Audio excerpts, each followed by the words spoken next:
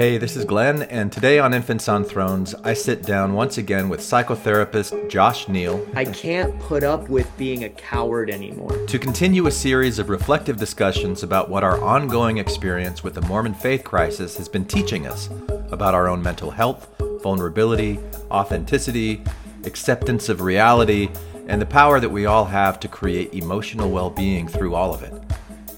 For me, the goal is to do what I like with people I like, that know me, that love me, that respect me, that I know, love, and respect, and I value what they contribute, and together we collaborate on a project that has a meaning for us. I can't put up with being a coward anymore. Yeah. That is profoundly significant to the human experience, to be able to have that kind of an opportunity to live in that way.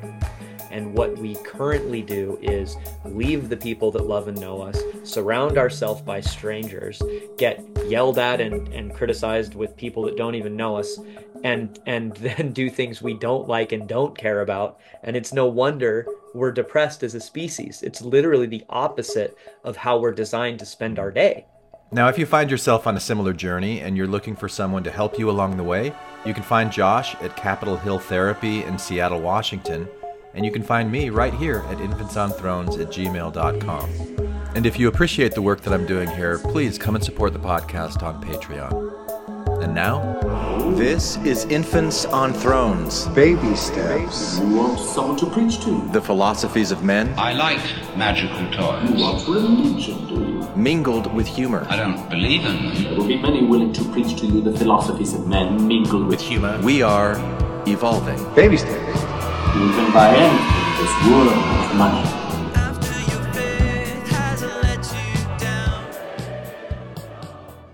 Look for the good in everything. Look for the people who will set your soul free. It always seems impossible until it's done. Look for the good in everyone. All right. So Josh, this conversation that we have right now, like what I've done with the previous, I think we've done 4 conversations.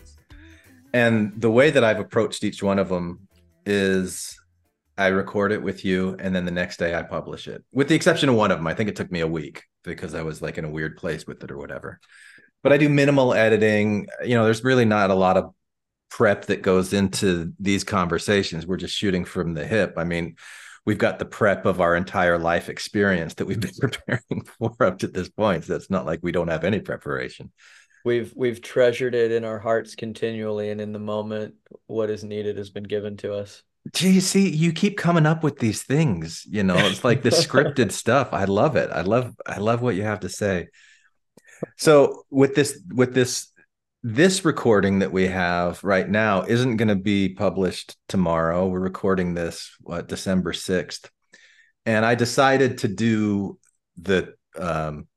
it's kind of like the 12 Days of Christmas, Infants on Thrones, you know, like I pick 12 episodes that are kind of Christmas themed or just like fun little things as little gifts. And then every other day there's an Infants on Thrones episode. I don't know if anybody else sees it as like, oh, I'm excited, a little infant advent calendar for podcast listening. They might go, whoa, this one today, a Christmas story, 2 hours and 20 minutes. I'm not listening to that. You know, I have no idea. But so the conversation that we're having right now will be published at the end of once I finish that 12-part series. So it'll probably be around Christmas or a little bit after Christmas that this one is published. And I'll probably stack it with other things that we record between now and then as well. But one of the things that I sent you a recording last week that I might insert here just because I got so freaked out when I listened back to our conversation last night. Like it got so vulnerable and so raw for me. I just thought, oh gosh, what? So there was this point where I was talking about how in the moment I was thinking about reincarnation. I just had like this really expansive idea, and I'd been debating internally the whole time. Do I bring this up? Should I bring this up? I don't know if I should bring this up. And I finally got to a point where I am going to bring it up. I'm going to talk about it. And then it went over like a fart in church or whatever that expression is, where your response back to me was like, well, all I can say is that I'm a therapist. I do everything I can to help people that are with me. And I'm like, wait, what?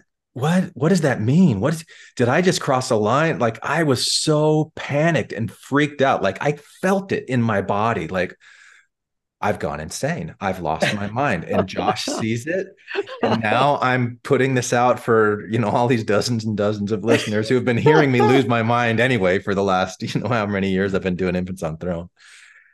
And it was probably about 5 minutes of that, just like real intense. And then I kind of went, okay, wait. But if Josh was here, like, what would he be saying? He'd be saying like, okay, well, what are you feeling right now? Like, what is this moment that you're in? And I'm like, okay, just feel it. Yeah.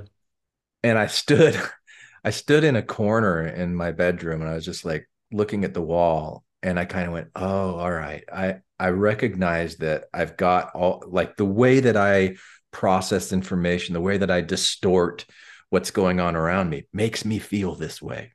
And I don't understand all the reasons why, but I know it's happening. And this is what I'm feeling right now. And I'm going to breathe into it. And honestly, it was a little over a week ago now, so I don't remember exactly how I resolved it, but it resolved pretty quickly. And then I had like this big smile on my face. I'm like, I did it. That's what this is about. Yeah. It's like, yeah. And it's like I was able to pull myself out of a tailspin of an anxiety attack.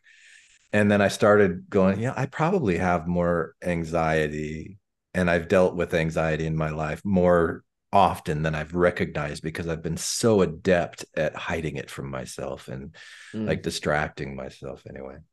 So I recorded something and I sent it to you, but we haven't talked about it since then. No. So I'm curious to know what your reaction was when you received that. Well, so right now I'm having my own anxiety reaction, which will be interesting, which is I just got done. Well, I'm going to observe myself.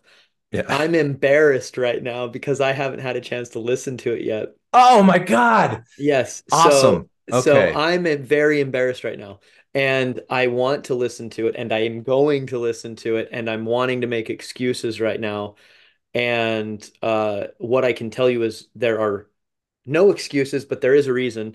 And the reason was I training Gestalt therapists here Yeah. in Seattle, Right. and my training was last weekend, and coming off of a events calendar of all these Christmas things and birthdays that were going on, and then Yeah. training, and I haven't had a moment to do anything outside of the most bare minimum. And so I'm connecting to what you're sharing right now, and I'm just All embarrassed that right. I So haven't I'm listened telling to it you, yet. Josh, you have the ability right now. You can tell me, do you want me to edit this part out, or do you want me to keep this in?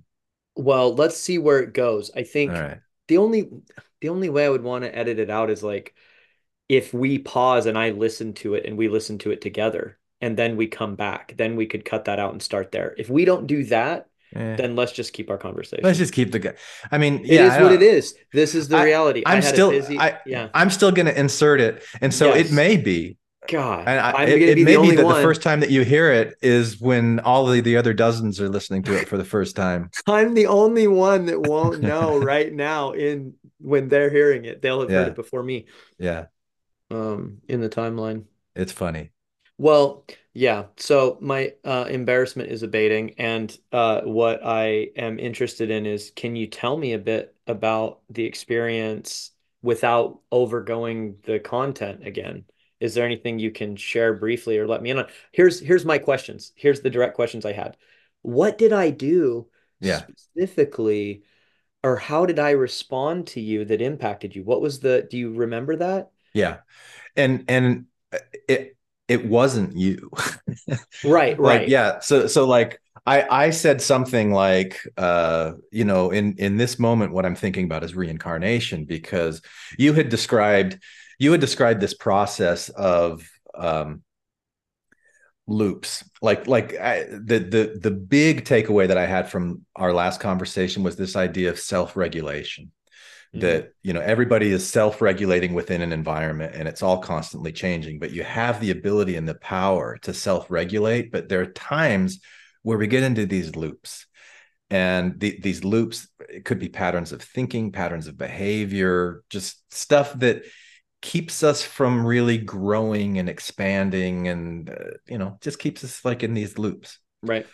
And as you were talking about that, I was thinking about, well, we've got life and death. We've got this one life where there's all these loops that we keep doing. But Mm-hmm. I kind of don't think that it's all limited to one life. I Yeah. like thinking about it from the soul perspective of like these incarnation is a way of getting out of the loops. But then I'm getting into my stories and my fictions and just like all this stuff that I don't really Mm-hmm. know about. I'm just, you know, Mm-hmm. like grasping at stuff to try to understand it.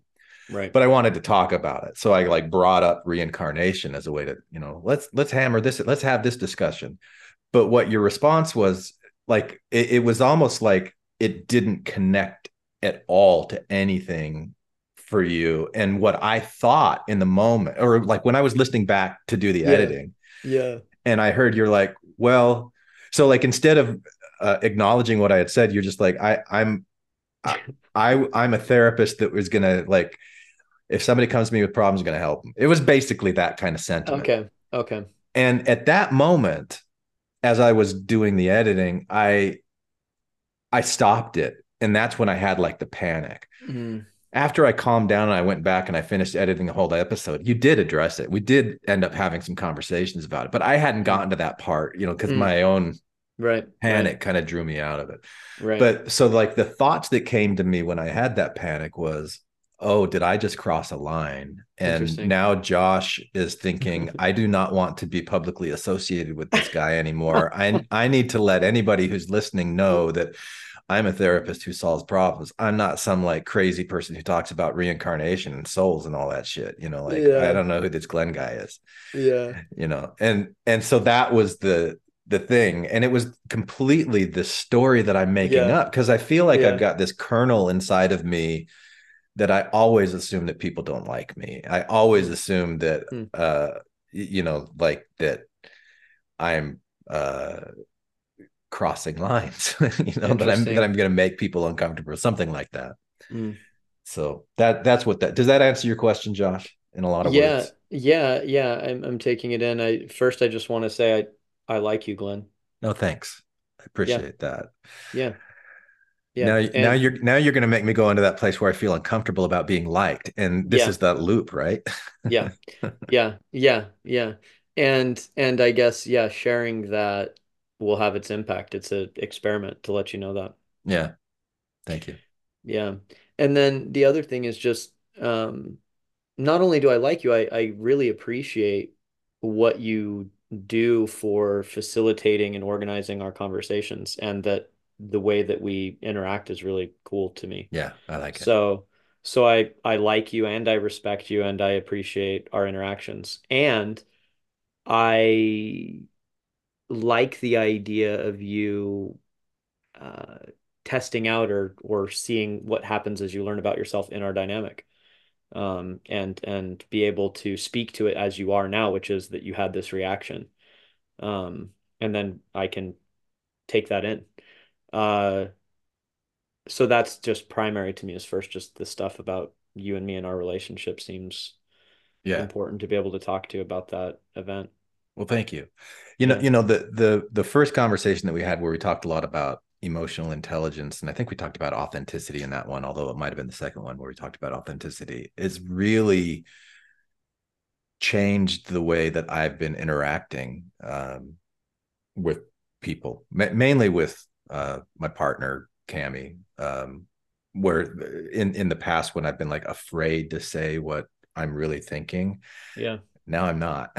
Yeah. And I'm like able to own it better and be like, well, here's what, yeah. So in that regard, I'll tell you, I appreciate that you're telling me that you like me and that you enjoy these discussions. And my response to that is, yeah, now you do. But who Yeah. knows? Like Yeah. until Yeah. I do the Yeah. thing that makes you not, you know. So Yeah. there's like this Yeah. unsteady Yeah. or Yeah. uncomfortable Yeah. acceptance of that. Like, okay, yeah, yeah, sure, but we'll see. Right. We'll Right. see how solid that really is. Yeah. It's like, yeah, it's for me that looks like this thing of what happens, I think, for a lot of people is they really want something and maybe they haven't even had enough of it. And then if they get it, the idea is that they will lose connection to it, or Mm, that or that something that I think can come up for maybe you or others is that deep down they don't have experience having been fully intimate with someone in mm, that sense of an unguarded present moment experience being expressed and the other person is doing the same thing. And so there's a sense of being fully seen right. and experiencing the other person's delight in that encounter. Yeah. And delight is a really nice thing to experience in somebody else. When it's not delight, it's more challenging. But Yeah. the like for me to have that kind of intimacy and to say, I'm going to accept you however you show up in this, like situation. Like we've developed enough rapport, and whether I'm talking about you, Josh, or I'm talking about my partner Cam, or I'm talking about anybody else, that I interact with, to say we've got a certain level of trust that I understand that you're going to be you and you're going to be flawed, and there's going to be times when uh, you get triggered by things and you act in ways that later you regret. And Mm-hmm. in that moment, like as we're going through it, I'm going to be understanding of that. And you're going to be understanding of me, and we're going to kind of do that together. Mm-hmm. Has been I don't know, like a really liberating kind of approach Mm-hmm. that I've seen real. I've really just been enjoying it ever since we started doing these conversations that we've been having. So I want to thank you for that Well, I'm and glad let you that's know that it's happening. making a big impact. Awesome. I'm so happy to hear that. Yeah, Yeah, and thanks for sharing it. Yeah, I'm really happy that it's having that, and I hope it continues. yeah, I'm kind of thinking now just about some of the stuff we're talking about. My head's kind of like going like all these different thoughts, okay, which is like yeah, when the experience is delight, it's great. yeah, And then there's like this, what about when it's not? And right, I almost get into like very primitive, like Freudian psychology, which is this idea of the anal phase, which mm, is in part about a child like taking a shit and the mother's going to change it, and the reaction is to recoil from this dirty diaper. And the child sees like, I am not being held in a good way. I'm being seen as bad and mm, and disgusting and repulsive, and mommy's pulling away, and I'm going to lose this connection to her because she saw this thing. And mm, that's why we use the term when someone's uptight, we call them anal. What it came from is anal retentive, which is to start to try to hide all the bad parts of yourself, to mm, try to yeah, make sure no one ever sees your shit, like yeah, literally. And then the inability to be loved and delight to be taken in not only the pleasant, delightful parts of you, but to accept, love, value, and honor your shadow yeah, and the darker parts of you. And, in other words, to hold your hair while you vomit kind of a right, situation where someone can love you through that. There's kind of a loving you warts and all yeah, experience that creates a lot more of a secure bond yeah, for people. yeah.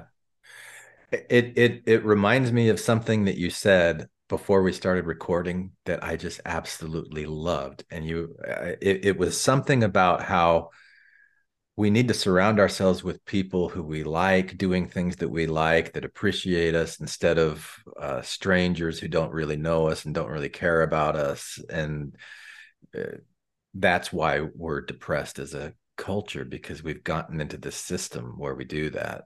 Yeah. Do you remember exactly how you worded that? Because it was better than what I just did. You did a great job. What I think I said was that for me, I think what's the goal? Like what's the goal and what's the kind of natural state? And I know there's problems with calling anything that, but that being said, for me, The goal is to do what I like with people I like that know me, that love me, that respect me, that I know, love, and respect, and I value what they contribute. And together we collaborate on a project that has a meaning for us. Yeah. That is profoundly significant to the human experience to be able to have that kind of an opportunity to live in that way.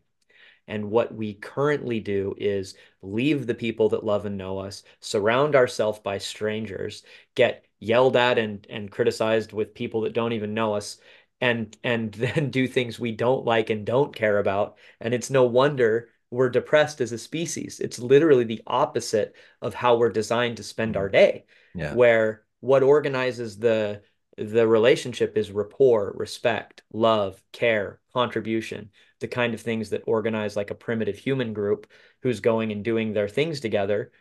If the person sucks long enough, you'll kill them and take their spot. I mean, that's what a human would do. It's what monkeys do. Mhm. Eventually, if your status is lost because you don't provide the thing that they respect, you lose the spot and someone else takes it over who's more capable. And so it's very organic and connected, and I think humans could probably do that much more non-violent way. Like as you age, you take on a role of advisor and another younger, stronger person would be more the Yeah. leader at that time. But yeah, the simple thing that I'm kind of thinking about is being good at what you do, valuing it, and surrounding yourself by other people that can acknowledge that and exchange that with other people that also value those things. And that kind of the Yeah. nourishing and the joy that could come from that kind of an experience versus being separated, put into a community around others that may not necessarily know, respect, or care about you and do things you don't care about, which is a recipe for depression and Yeah. sadness. To get money, because you To get need it money, because right, money is the symbol for value and the right, symbol for wealth and right, symbol for worth and right. worthiness, And you yes, know. yes. And the best part is in our modern society and the world, the work is fake and the money is fake. Mm. That's the crazy part is I'm like realizing, that a lot of the jobs that are out there as I interact with more people is their job actually isn't valuable or producing anything. It's just valued and so it gets paid and it gets Yeah. paid in fake money that gets accepted. But the whole thing is absurd. It's this sick play that's going on where it isn't actually related to what you contribute when you think about, the jobs that are getting paid sometimes and the ones that are actually valuable for society. Yeah. So that's a whole nother topic, but It is. It's fake money and fake jobs and fake businesses. yeah. Yeah, and the reality of fakeness, because Yeah, you can't live without that fake stuff. right.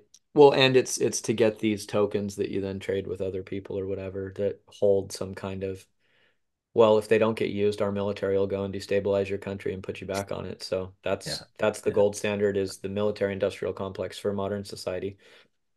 We kill I you if you don't use the US dollar. How does that sound? yeah. Yeah. So that's how it's maintained. All right. Well, I did have something, Josh, that I wanted to focus on today. Yeah. And I emailed it to you, but you probably didn't read it. It It's so terrible and true. So but so I there's this phrase that I hear, yeah, giving my power away. yeah, yeah, And I almost got into a really big fight with Cami, but I pulled out of it yeah, because I don't like that expression when it's used most of the time. Because I feel like that expression is misapplied most of the time, or it's not really defined. What do you mean by power? What do you mean by giving away? How are you doing it? And so I've really been struggling. Like, so it was a conversation that she and I were having, and I started questioning, but did you really give your power away? Because you still have your power. And she's like, no, you don't understand. I gave my power away. And I was like, okay, I'm not going to try and hammer out dissect the it. Yeah, specifics. And that's one of my loops that I get stuck in that I don't, so I instead of having me right about the way that I see it, I just backed off of that. But I put it in my back pocket. So I want to talk to Josh about this cool. because it really, I think it connects to the idea of being a self-regulating entity within an environment. I think that power Yeah. What is that word? is the ability to self-regulate. Mm, mm, And to say I've given that away to somebody else, mm, maybe like mm. maybe that's saying I wasn't being authentic with what I wanted to do or how and I did this other thing because I thought that's how I need to be. I'm But being anal retentive because I don't want people to see that I'm disgusting. So I'm not being my true self.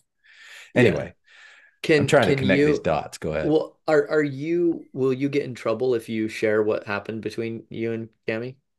If you tell like what was like and really I guess maybe that's a no. If listeners, his face is squinting up. Yeah, yeah. I'm kind of He like looked in pain. I could be in trouble. I don't know. She listens to these. She loves these. She absolutely loves you. And she's like, I want my son to work with Josh. Um, and Um, yeah, so the reason I was scrunching at my face is because I think in order for me to really give you a lot of context, I'd have to give a lot of personal information that's hers, yeah, not mine. I And understand. I wondered because when I'm thinking about someone say I'm giving my power away and they're going to mean it in a very specific way for them, yeah, and then you're going to have your reaction that you had with Cami, it made me what I can share, which is not a question, but just a statement, yeah, is it made me want to know the exact instance in what she meant by it yeah, and what you perceived her meaning and what your reaction to that was, because that can kind of tease out what we're talking about in an example. yeah, So, but yeah, I can totally respect that she may not want that out there. yeah. So Yeah, and maybe I'll invite her to come and have a conversation with us one of these times, and we then can she do it can that give her way. power to the podcast Yeah, directly. right. Yeah, she's very powerful. She is very powerful. Yeah. And like for me, when I'm reacting the way that I did with her, it's like I don't Yeah. want to hear you say that you don't have power or that anybody can take it away from you. I don't like that. Yeah. And I'm not even sure if that's true. What is so your sense of power is the one's ability to self-regulate, or that's an idea you're chewing on. That's the idea that I'm chewing on. I like that way of framing it because I don't Mhm. know. Right, right. I just know like my reaction to it was like, I don't like that. I don't know more than that. Yeah. So yeah, I like to think I read a book a couple of years ago called Letting Go by David Burns. Do you know that book? No, I Okay. think maybe either you mentioned it Yeah. or someone else mentioned it because the name is in my head, Yeah. but I've not read Yeah. No, I've talked about it on the podcast, it. Yeah. and there's one example. I've probably published this maybe 4 or 5 times because I really loved it, Hmm. where he gave an example of somebody getting into a fender bender, Hmm. and if you rear end somebody, you could respond from a place of anger, or you could respond from a place of fear, or you could respond from a place of joy, or you could like there's all these different ways of responding, and in the book it gives specific examples of each one of them. So I went and I read each one of them and kind of gave an example, and to me hmm, that's the power of being self-regulating, is when this thing Yeah. happens to me, I'm Yeah. going to react and I'm going to respond to it, and Right. the first thing that informs my response are my unconscious loops and programs, all of Right. that programming that immediately is going to boom, come up and have this response that I haven't thought about ahead of time. It's just happening to me. But if I like at the moment that I become aware of what I'm doing, and I can look at it and say, is this really how I want to be responding in this situation, or is there something else to do? That's the moment that I feel like there's power, and that's the moment where I feel like we're in the moment. Like Right. the now moment has the power of how you're going to react and respond, as long as you're aware of it and not being flooded by the unconscious automated response mechanisms. Yeah. I'm I'm I'm I'm taking that in, and now I'm like wondering if I jump to a different thing, if I'll like seem like I didn't honor what you said enough, but my mind's going, so I've got all these different things. So tell me how So I basically, you're impacted. telling me that you're a therapist who helps people, and that's, I'm like, about to be like, yeah. fuck you, Glenn. No. Um, uh, what I'm thinking about in relation to what you're sharing, it's stimulated by what you're saying, but it goes where I think is more to the ground of this, which is what it is in a person's ability or capacity or control.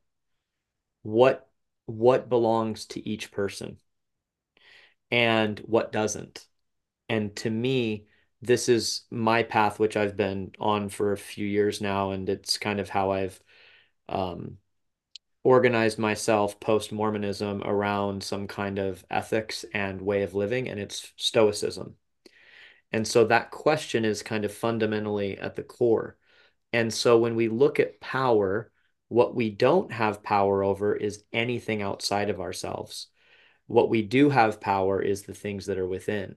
So externals or things outside of our control are only in partial influence. We can have partial influence and impact on them, but we do not have control.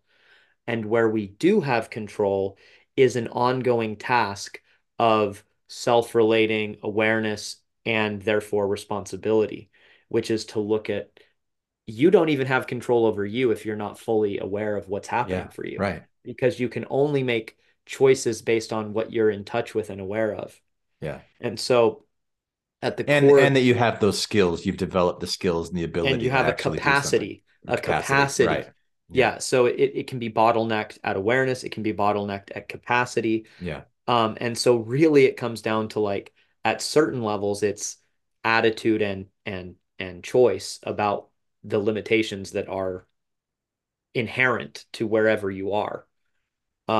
You may know that you want to do something and lack the capacity to do it, but it is within human capability to do it. You just haven't acquired it yet. yeah, Like particularly, I wish I wasn't having this emotional reaction of nervous system dysregulation and anger. And I am now enough aware to know that I'm losing ability to respond in ways that would be in more alignment with my values. And this is something I'm thinking of as what I would call giving my power away. Someone is perhaps, and I'm going to make my own example so we leave Cami out of good. it, Yeah, which is I am being impacted by someone's criticizing me, and I'm beginning to feel a deep level of nervous system dysregulation.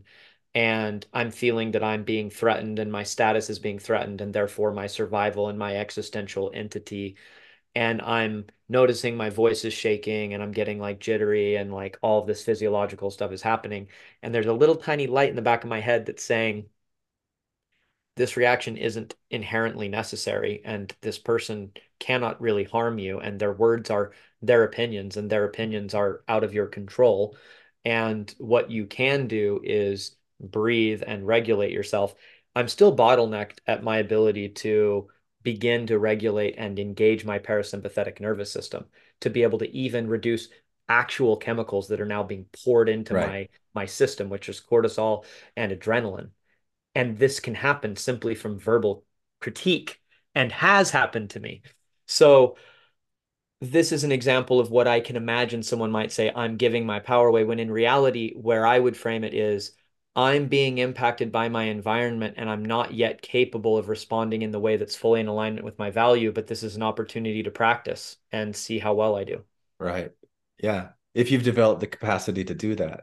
Or even to Or understand how I'm yeah, being impacted, right. which Right. I may have zero idea. And I may just be like, Yeah. no, I'm literally under attack. This person's trying to destroy me, which is what your mind is telling you. Your Yeah. mind is telling you that you're being murdered. Like Yeah. that's the actual Right. monkey response. And so that's why people react to criticism is this the same reason somebody reacts to pulling a gun on them. They're not that different to our Mhm. monkey mind. Yeah. So I really chuckled. You mentioned the cortisol that's like surging through you. Um, that's you, man. Like that cortisol was created, manufactured within your body Yeah. by your your brain glands. There's I don't know the your exact gland, gland, but there's a your gland in your endocrine brain. system. Yeah, Yeah. it's pumping it into the blood now.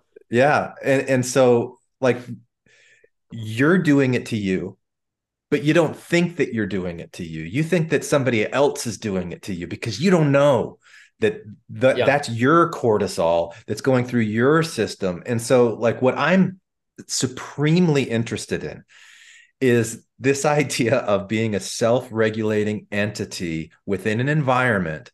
And that environment includes not only what's external to me, like you started off by saying, we don't have power over that, but also what's internal to me that I'm just not really aware of, until, because that cortisol is flowing through and whatever else is going on inside of me.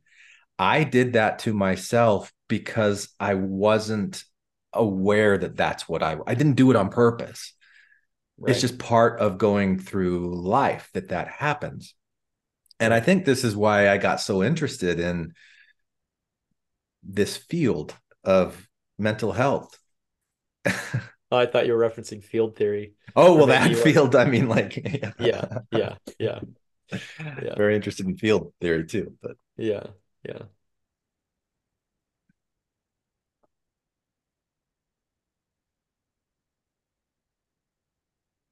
Yeah. I'm thinking about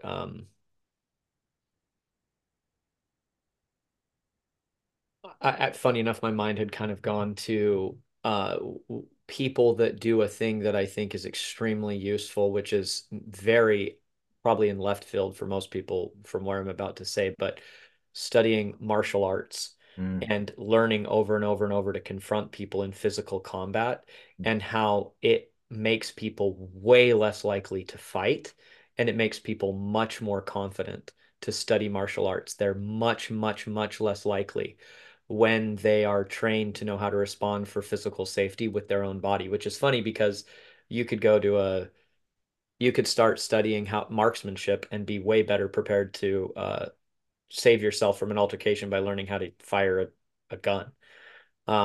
However, this process of kind of engaging your body directly in confrontation and it regulates and it brings people. So I was just thinking about all these implicit fear threat reactions that happen to us and how in my mind you prepare to eliminate them by confronting and practicing how to be in relationship to them in a way that doesn't let you get swallowed up in your own reactions but lets you maintain, well, A, just have less of a reaction first off, and B, maintain in scenarios that otherwise are extremely triggering or upregulating or stimulating to people's nervous systems, but you don't have that because you've been practicing how to make yourself chill.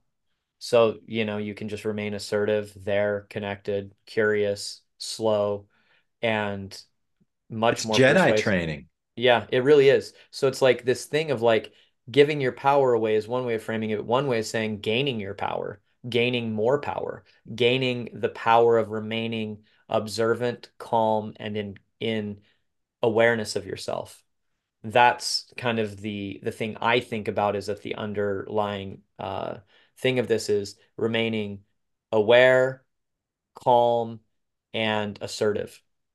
That's where I think you maintain a footing of and responsible because there's like this video of these people detonate avalanche stuff or whatever, and this family's sitting at a lodge and they're like overlooking the mountain, and all of a sudden you see the snow coming down, and the kids start to get nervous, and the dad is like, "Oh no, it's fine. They're detonating. It's safe."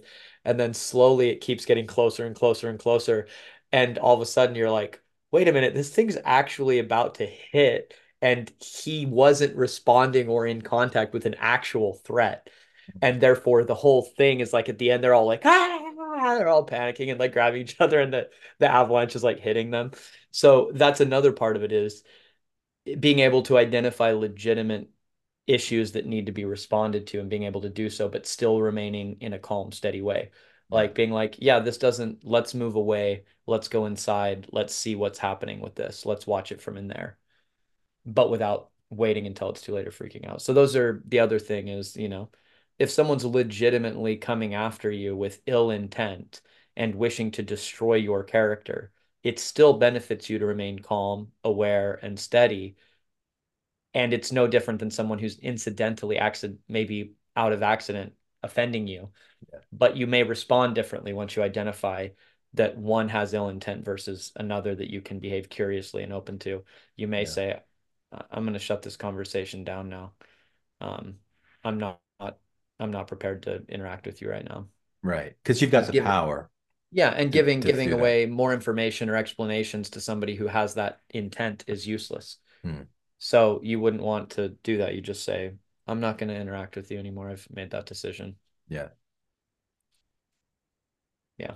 So Kind of, anyway, kind of the decision that I made with the Mormon Church, which is where I really want to take this now, because I yeah. this idea of giving power away, I've seen it pop up in a lot of ex-Mormon groups of uh, I gave my power away to the Mormon Church. Like the Mormon Church usurped they deceived me, they took my money through tithing, they lied to me, and I Hmm. gave my power away to them. And I Hmm. would have um, I hear this with a lot of people as I've been coaching and dealing with. I'm trying to be sensitive because I don't want to bring up anything that I shouldn't bring up here, but it's a pretty common thing that I hear people say. I got married too young because of the Mormon Church.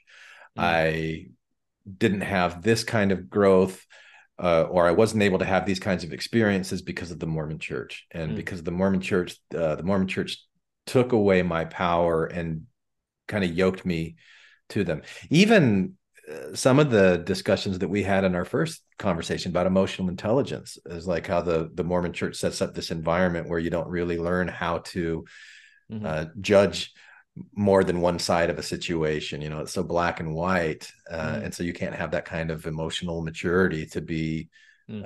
objective. Yeah. And but so this idea of giving the power away to the Mormon Church, what comes up for you when I bring that up?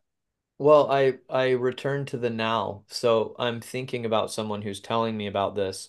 Something is important in what they're sharing with me. Mhm.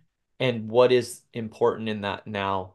And what do they want now? And what's happening now? Because now is where I'm with a person. And the Yeah, past is relevant in how it's showing up right here, right now. yeah, And so with a person who's legitimately gotten married too early and they would not have made that decision, it is correct that what they're saying, but the question is, do they know what they're doing right now in relationship to that? mm, And so my question, if we just hold on to that example, is therefore what?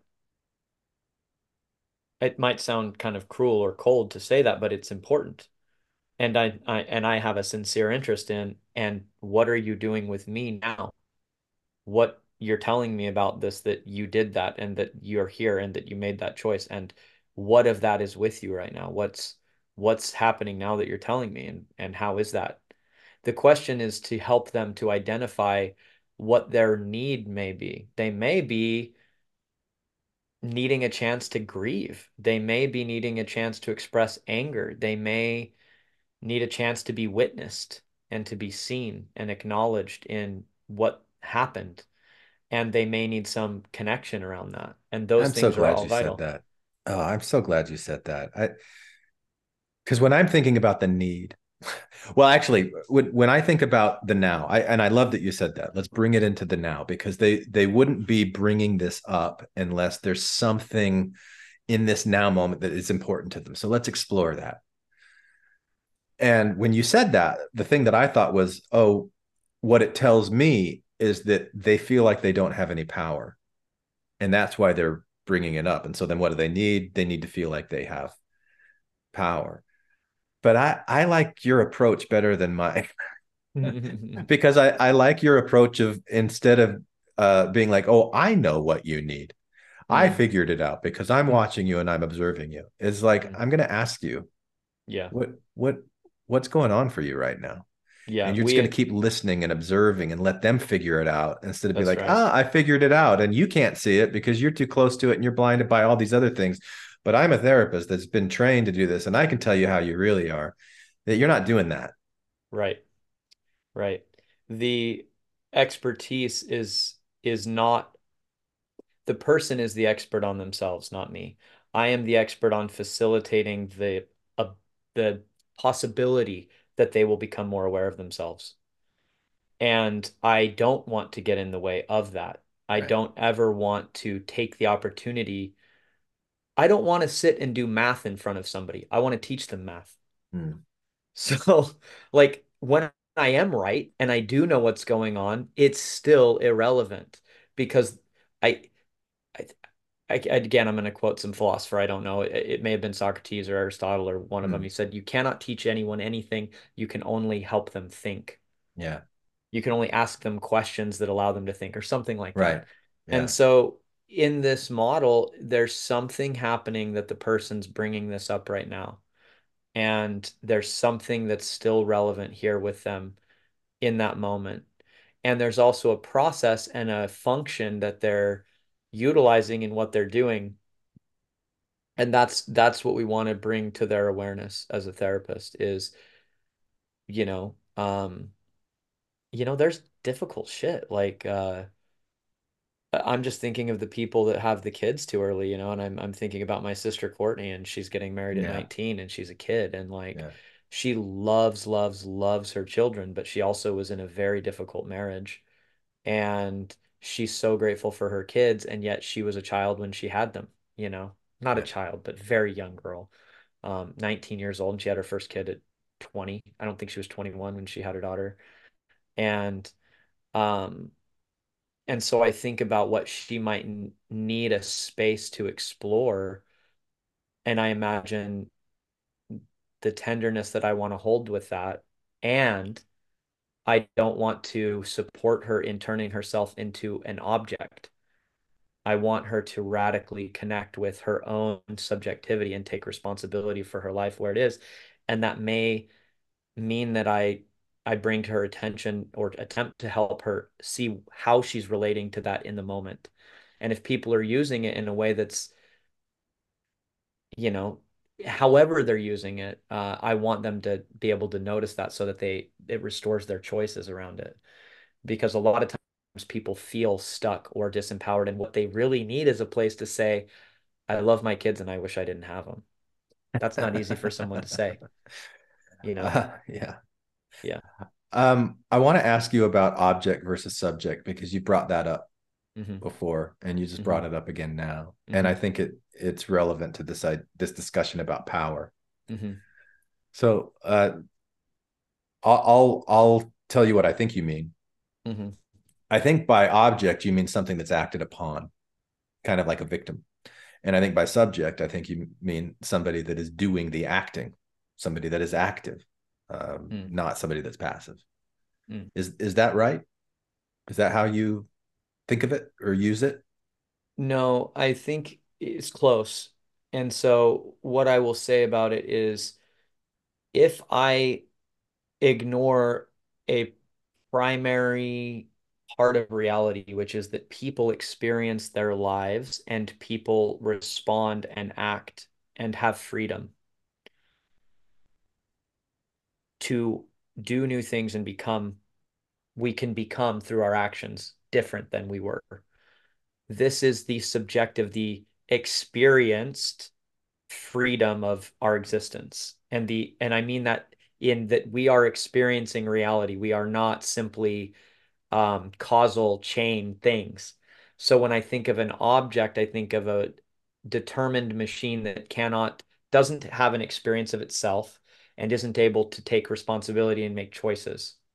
And so it's looking at one of the parts of a human being, which is their experience of themselves, their ability to observe and be experiencing what they are. That is the subjective lens. And there is an objective part of us, which is, for example, my body. My body has objective space. You can weigh it, you can do certain things. It has an object nature, but I also have a subject nature. And I live through things. And when I look at my life from the objective lens, I might say, Josh, why did you yell at your dog today and hit her? And I would say, and this is the objective causal chain analysis. My dad beat me when I was little. Now I don't have emotion regulation skills. Then I got angry and I feel small. And when somebody cut me off in traffic, I got angry. I remembered my dad and I felt tiny again and then took it out on my dog later when she got in my way and I kicked her. That's just saying it as though like there's no person living it. Like there's no choice, there's no whatever, there's no experience of that. And Yeah. the subjective side is going to take interest in, yes, those things are probably, let's say that they're all 100% accurate. When we look through the objective lens, we are in some ways implicitly trying to provide a person with um, absolution. And there is no absolution. You are still, you are the one that kicked the dog. Therefore, you're now the one living in the world where you have to grapple with what you did and take responsibility and that it's going to There's impact the you that you word did that. responsibility. That's what you're talking about. Yes. Like so that's the like when you're talking about object versus subject, it's really the object doesn't really have responsibility for what's Right. being acted upon them. They're just part of a chain, a causal Yes. chain. But Yes. a subject has A subject intention. inherits and it inherits the consequences of its actions. I Mm-hmm. cannot escape that. I cannot escape that what I do, I inherit the consequences of those actions, whether I like them, whether I'm aware of them or not. They are going to be mine. I will keep inheriting what I do. And I can eat Twinkies all day, but I'm going to inherit the consequences of that. Or I can lift weights, meditate, and go on walks, and I'll inherit the consequences of that, and et cetera, et cetera, et cetera. So I inherit the things I do, they affect and they come into my life. But it's yes, it's about that, and it's about the subjective lens looks at that I am experiencing the thing, not just that the thing happened. So I am feeling angry, small, and reactive, and now I've kicked my dog. And now I'm realizing, wow, and by the way, I've never kicked my dog.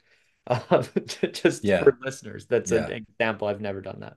Yeah. Um, I have pulled her on her leash in a way that I didn't like later, and I thought Yeah. I've done that to that my was dog too. that was a It's little rough. Cammy's dog. Yeah. That was a little rough, and Yeah. I Made me felt a lot sad. of guilt about it. Yeah. Um,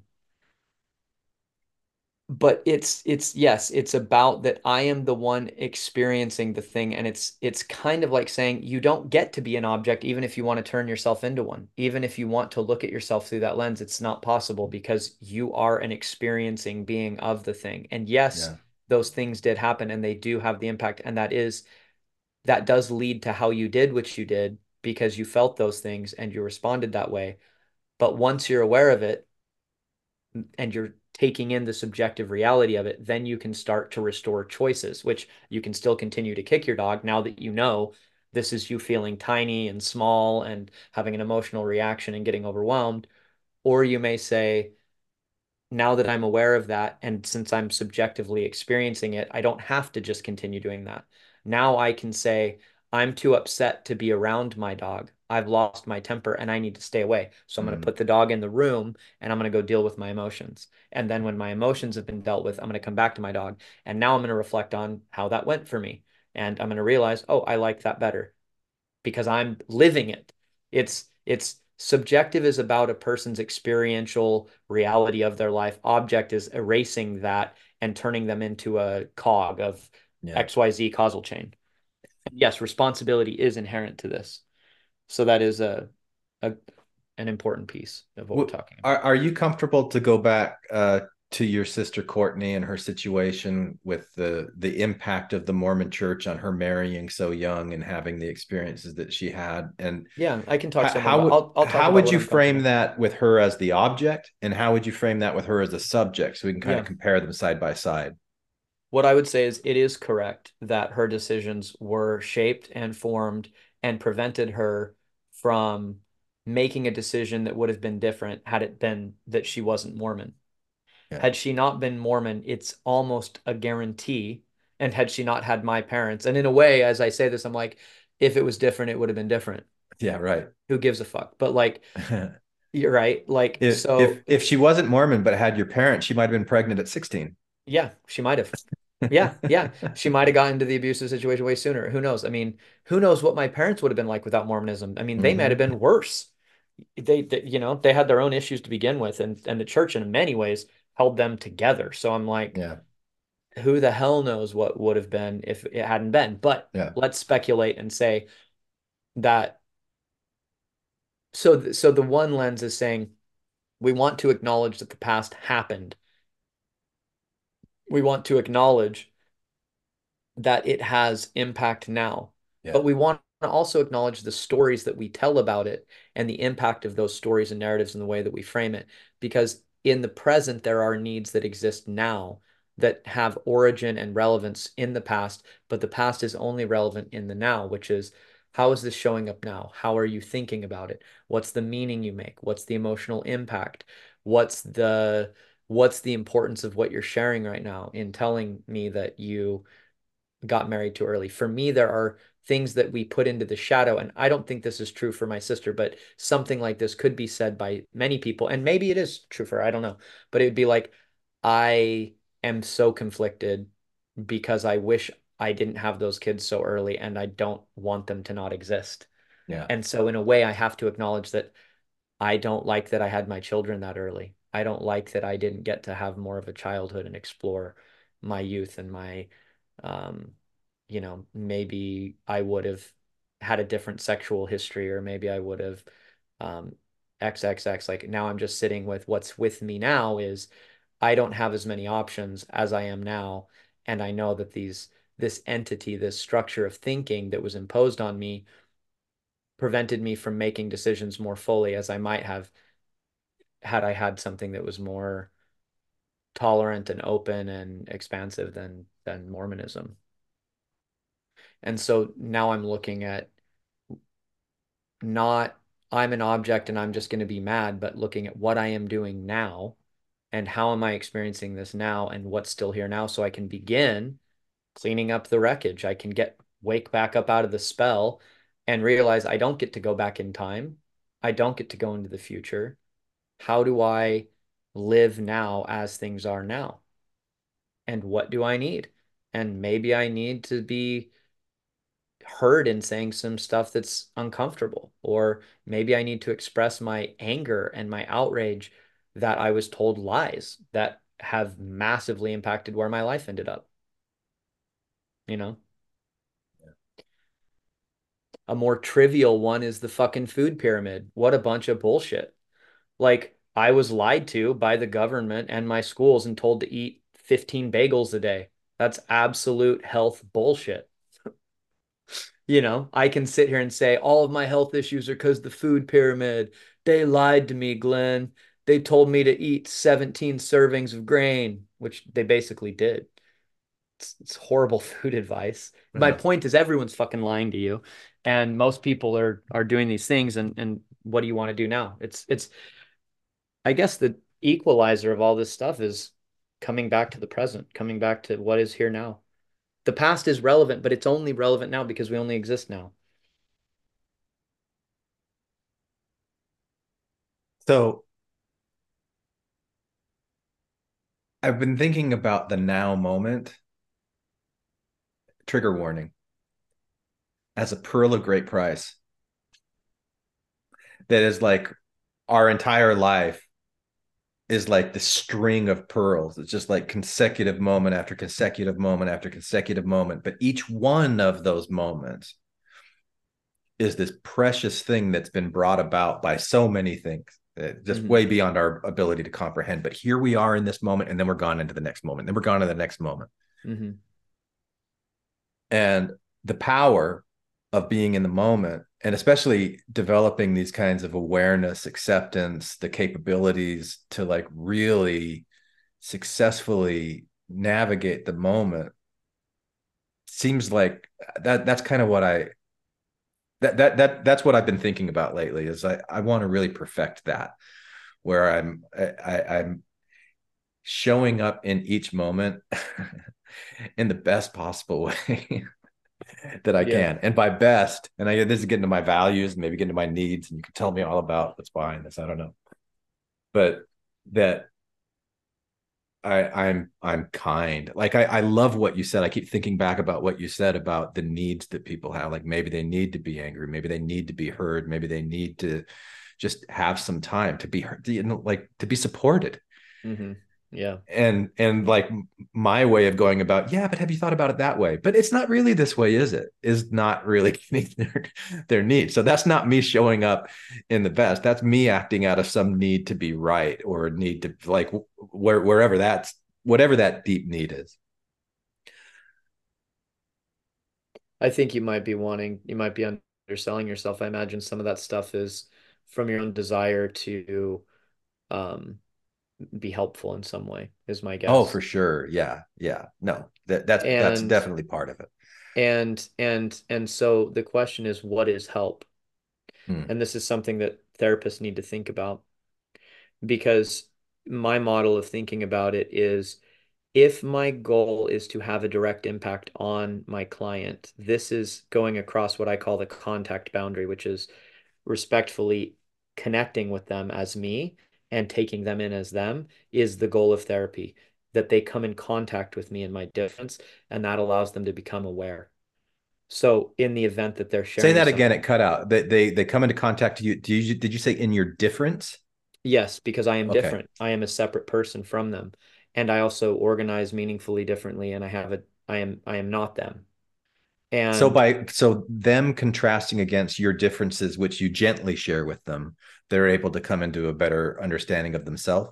they have the possibility for it. Yeah. They have the possibility that they can do that. And so, for example, people are with their own experience, but they want to have it be taken in, and you want to slow them down and let them savor and actually experience that in the now. So it'd be like, I'm really taking in how much you've lost because of choices you made that you would not have made if you had more information that was accurate.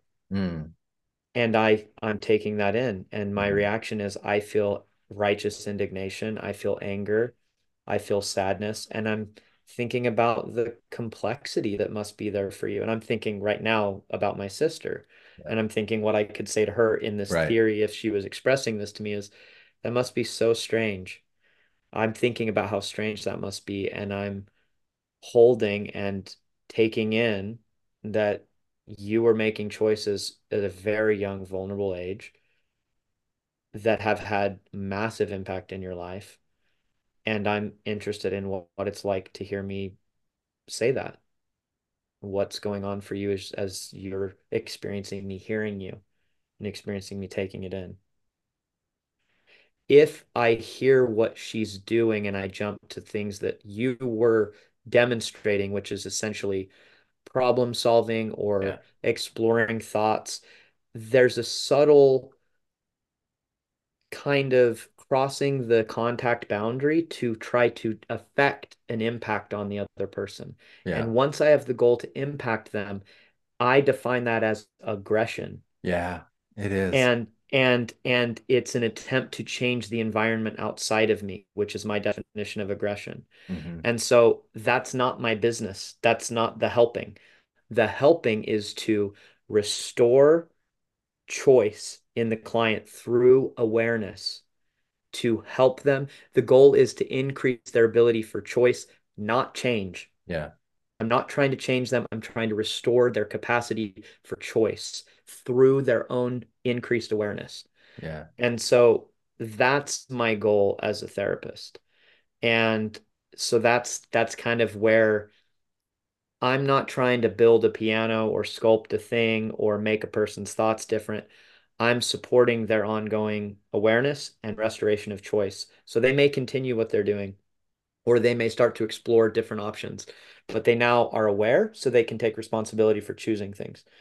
And that's that's how I think of going from subject to object is the subject is experiencing living and being responsible for the life. The object is coming to me as a broken vehicle that I'm going to start working on and make adjustments to. And that's not what my therapy is. My therapy isn't in the realm of objective, it's in the realm of radical dignity and respect for the individual and their profound sacredness as the being that they are and honoring that to support with confidence that they can know what's best for them, and they are the person best suited for living their life when they are more aware and more capable of restoring their own abilities to make new choices. And that choice is new if it's just in awareness and it's the exact same choice because it's done with intentionality.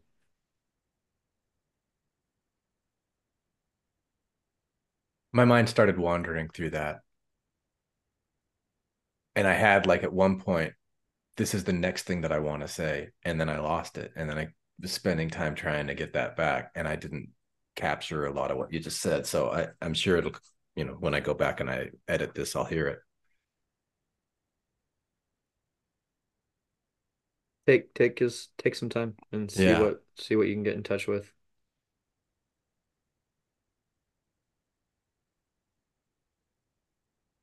I'm not sure. I'm just kind of a blank right now. Well, what I can kind of say is from what I shared is this idea, and you can edit this out, but just to jog your own memory, is just looking at we're talking about aggression coming across the Trying to contact. change somebody. Yeah. Yeah. When you have a goal that the help is in change, then you become related, and people want to be objects and they like to turn themselves into it. They'll entice you as a therapist to join them on that quest, and they'll actually be profoundly upset when you Don't don't tell them engage what to that do. and you don't engage in that critical voice and that let's Yeah. get you functional and get you operating. And when you hold the ground to demonstrate the profound respect you have for their own self-regulating capacity, and you simply invite them to step into awareness and in that way step into their power and begin to be more and more responsive for what they can be aware of and have more choices. That's really how we empower our clients is as a Gestalt therapist, the goal is choice, not change. And it's not to be aggressive and objectifying them when they objectify themselves, and to support contact with them so that they can become aware. Yeah. I remember what I was going to ask you now as you were Good. giving I that thought very you nice might. summary. Thank you. It's a video called "It's Not About the Nail," and I'll come back to that in a minute. You've probably seen it before, I would guess. But um, the question I want to ask now is, with the object versus subject, does when you have people that you said people want to be objects, they want to be Yeah, told what to do. They want that. Is that right? They want to be told what to do, or is that my addition? Because I saw you that's kind of. that's part of it. Part of it is me wanting to be told what to do, but the other part is Is that absolution of responsibility kind of that's it. part of it? That's it. Yeah. That's at the core of it. And why do they want absolution of responsibility? Because they don't really believe in themselves. I don't know. I think a big part of it is that. I think a big part of it is that people They haven't are been taught reacting, how. well, they're reacting to shame. They Mm, can't tolerate being bad. And as a defense against being bad, they turn themselves into an object because they don't want to hate themselves. And so if I'm not responsible, if I'm an object, if I'm not the one doing this, then I get absolution. And so they seek to turn themselves into objects because people experience pain at their own hand. And rather than hate themselves, yeah. they want to not be the one that did it. They don't want to be involved. And a level of shame and the lack of what we call self-support, or the ability to still hold oneself in dignity and self-respect and love and care while enduring all of the errors, mistakes, etc., things that are painful to us. Yeah. When a person lacks that, they'll say it's not my fault, it's the outside world, it's these other things. Well, I'm about to say that too, because the outside world has conditioned us to be comfortable as objects. And I think that that's intentional in a lot of cases because people like do want to exert power over us for their Responsibility own benefit. And we live in and systems that kind of create that in us. That so the shame that you were talking about, that people don't want to be responsible, I think that's inculcated. It doesn't matter if it's Mormonism or the government or the school system or like whatever. Like, where are we really taught to be healthy, autonomous, responsible subjects. Where does that happen in our society? It happens in my therapy practice at Captain's Hill Therapy. Of course. No, I mean, I've synthesized lots of different people, and what I think about this is part of my duty as a human is, and privilege actually, is to serve others. Yeah. And so, again, the people that I'm on to, and this isn't exclusively what I'm on to, but the Stoics talk about how foolish it is for us to not seek out the great writings of the past.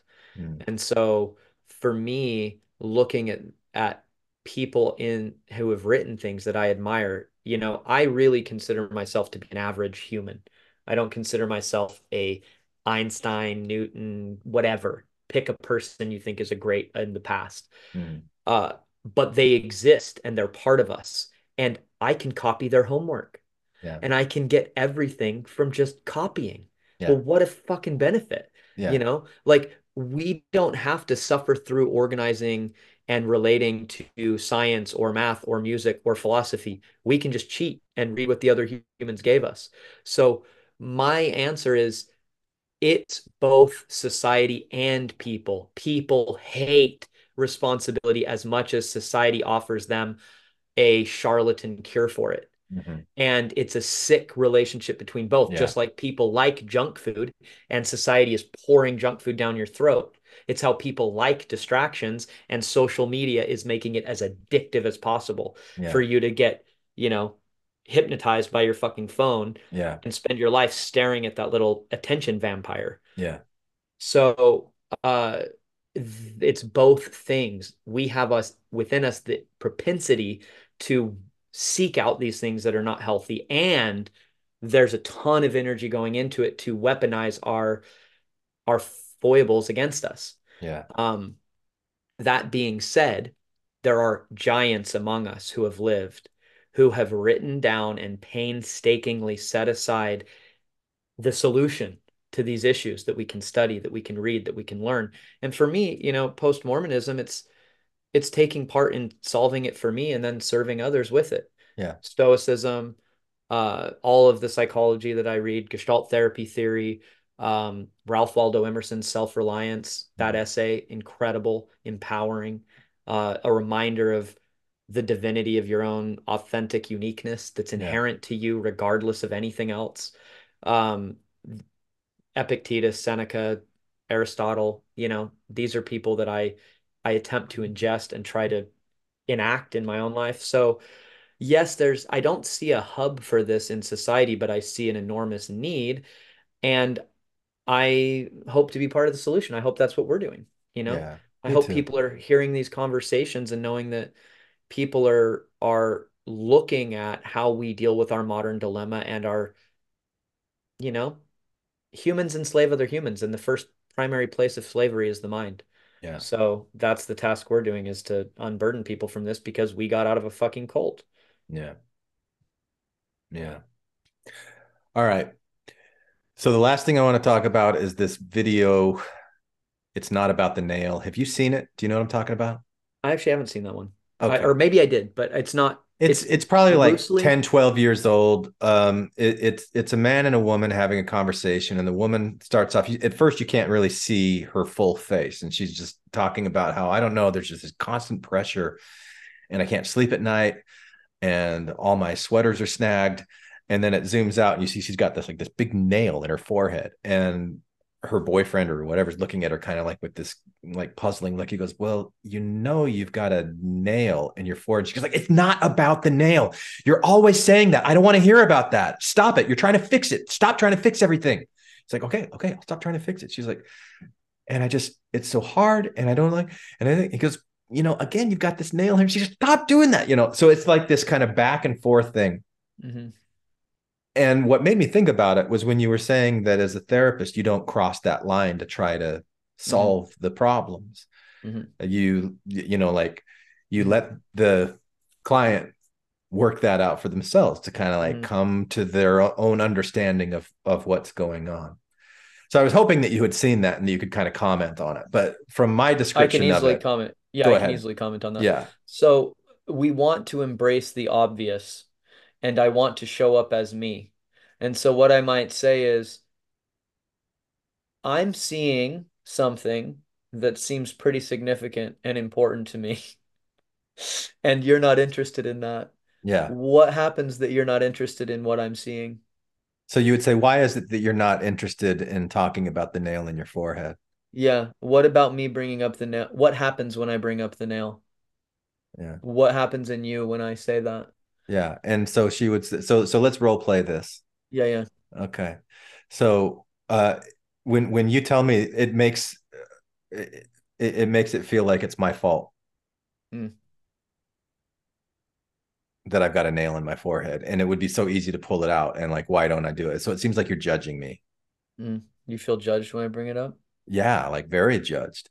Mm, Like really all I want is for you to listen to me and like tell me that it's going to be all right. mm. Well, that creates a dilemma for me. On the one hand, I want to accept how you're feeling, but I also want to see if you've got any, which is that you're imagining that I'm judging you, but since it's about me, uh, are you open to asking me how I feel about the nail? Why are you telling me that I'm imagining it? Well, Like because it's not. I'm not imagining it. It's real. I'm kind of getting stuck in this role play here, and no, no, get stuck in the yeah. role play. Okay. So All if a right. client All right. said this, I'd be like, All right. Scene. yeah, yeah, well, okay, we're back in the scene. Yeah. Um, I'm having an experience related to the what I'm observing, and I'm hearing you say that you believe I'm having an experience. If I'm not having that experience, how can I connect with you? Like you're telling me I feel a certain way that I don't I'm know. I can't even talk to you, Josh. Like I've got this pressure, and you're not being helpful. Yeah, I can see that. What about what I'm doing isn't helpful? You're. It's just confusing. I don't even know what you're talking about. Yeah. Okay, so cut. So in a All right. situation like this, because you brought us to a very, very delicate client. Hmm. So, and this does happen, and this would be in very early childhood developmental wounding that leads people to what would classically be identified as narcissism. In this event, all that can be done for a person who's displaying the kind of things you're displaying is that I move into relating them. I begin to relate to them differently, and I no longer attempt to make contact for increased awareness. And I basically make a decision to now operate toward them as an object. And You're that comes giving from your power away because you're not claiming what you're actually seeing and feeling. You're I tailoring that and editing yourself because you're afraid of upsetting the other person. no. Okay. Thank you. I like that. I'm making a clinical judgment that this person, and this is a clinical judgment, meaning I don't know this, but Yeah. based on what the way that you interacted, my clinical judgment would tell me this person can't tolerate presence that is different than their Yeah. own experience. Right. And it's so fragile and delicate to them that all that can be done is to take a new stance, which is to identify what you best believe their need is and begin to give them what they need Hmm. and to back off entirely. Yeah. And so in that instance, it's a clinical judgment that this person has such deep, old narcissistic wounding that they can't tolerate external presence that's different than them. When you And say that narcissistic wounding, do you mean that they've been wounded by a narcissist or that they typically that's the have? case, but they are now a narcissist. Typically, early childhood developmental wounding is inflicted by narcissists on children, Hmm. but it's not always the case.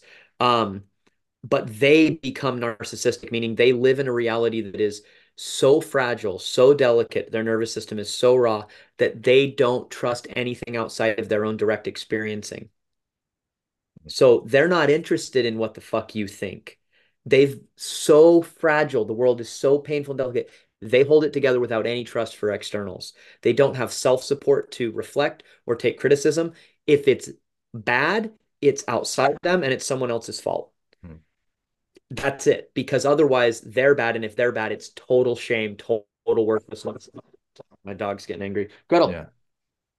Um, So you're saying that when you're across from somebody, and I think are you thinking about a clinical situation or just like yeah. a normal everyday? Okay. Normal every day, I would just say, honestly, like this is the truth. I would cut that person out of my life. That's where I'm Really? at now. Yeah, Yeah. I would not interact with somebody that's this delicate. I would not take that burden on. I don't, I have no interest in that in my life at this point. There Mm, are too many people that I'm around that have more self-resource and are capable of reflection and contact without reacting to it. And it's my preference to surround myself with people at a certain level of wellness. yeah. And so people at the level that we're role playing toward, they require zero attachment to them getting better and infinite resource being dumped into them with the idea that it may never resolve in anything. Wow, you just had like I don't know what gesture you made with your hands, but did you see that on the screen? You've Oh, got like the Zoom setting where there were like fireworks that went on oh, behind you really? as you went on like that. Yes. I Did not didn't do know it. Who what that knows? was. I don't Anyway, know. that's incredible. I wish people could see it. Um, anyway, that's the thing. So people at that level, they require in order to get better that you have no attachment to them getting better, but that you pour infinite resource into them with the possibility that it may never make a difference. And if you're willing to do that, then you may have the possibility of helping them. Hmm. Yeah, Because but for where you are in your life, it I'm not just doesn't interested in seem that. like I would that's of a value of your time. I have I am selective about the people that I allow in my inner circle, and I'm Mhm. willing to end relationships. And relationships for me are conditional, and Yeah, there is a ticket to ride. And that is a certain level of self-support that a person has within themselves to be in a dialogue with me. yeah, And if a person isn't close enough to at least begin practicing a dialogue with me, then they don't meet the minimum standards to ride this ride. yeah. You got And to be this that's, tall. you So got to be you this are tall to ride it. judging them. Yes, absolutely. And it's not a judgment that comes with condemnation. It comes with profound compassion, care, and respect. And that I also have equal compassion, care, and respect for my own life. And I understand, at least to the best of my ability, what it may require for them. I remain open that I can be surprised by them showing a difference later. Yeah. But I would not go out of my way to maintain or develop a relationship with someone that's displaying that. In Hmm. a clinical setting, I still may not be willing to establish a relationship with a person like that Yeah, because they are extremely fragile, delicate, and difficult clients yeah, that take tons and tons of energy, attention, and care, and they may turn against you and write horrible reviews about you yeah. if they feel that something is painful to them, you are bad. So Hmm. this kind of a client is a massive liability, and it's intelligent to only take on so many and to be very, very gentle with them because they came by these things rightly so. That's the thing. They do deserve care and love. And if they do seek treatment, which they mostly don't, but if they do, then the stance you take to them is to acknowledge their reality and wait and see if they ever suggest they're open to anything else. That is the therapeutic response to someone in that position with the nail in their forehead who's behaving in the way that you demonstrated is you just say, well, that sounds really painful. I can really understand that for you, this has been awful. And everyone keeps talking about this and that you're experiencing a lot of judgment from others. And I wish that I could share with you how I'm feeling about you, and I'm understanding that you have your own experience, and I honor that, and I see that that's how you're experiencing me right now.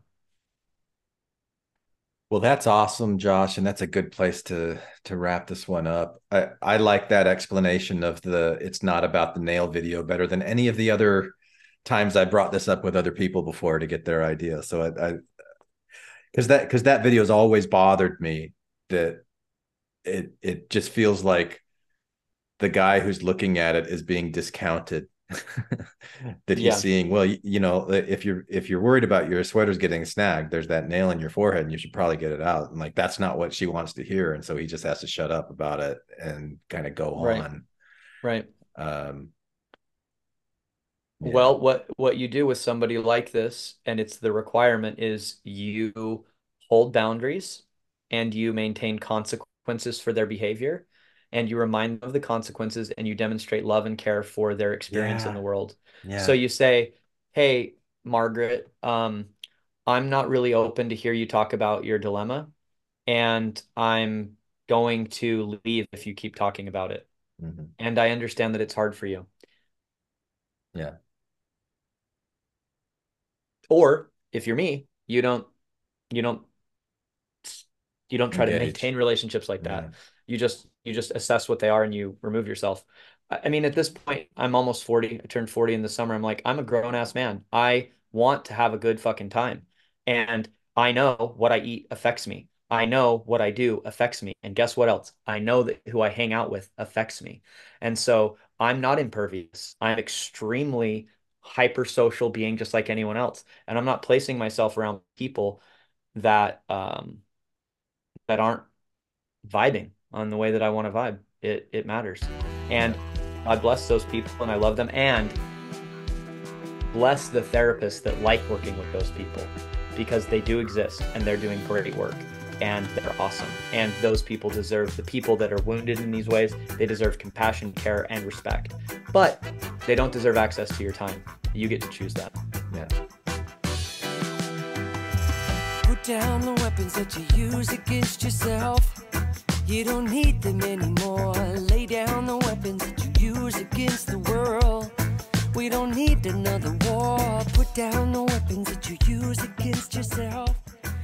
Hi, this is Hillary. Matthew, Ryan, Carol, Keith, Ashley, and I like to play bingo online while listening to Infants on Thrones. You can comment on this episode on the website, infantsonthrones.com. And if you really like what you hear, give the Quorum a 5-star rating and write a short review on iTunes. I did. Anyone for the closing prayer?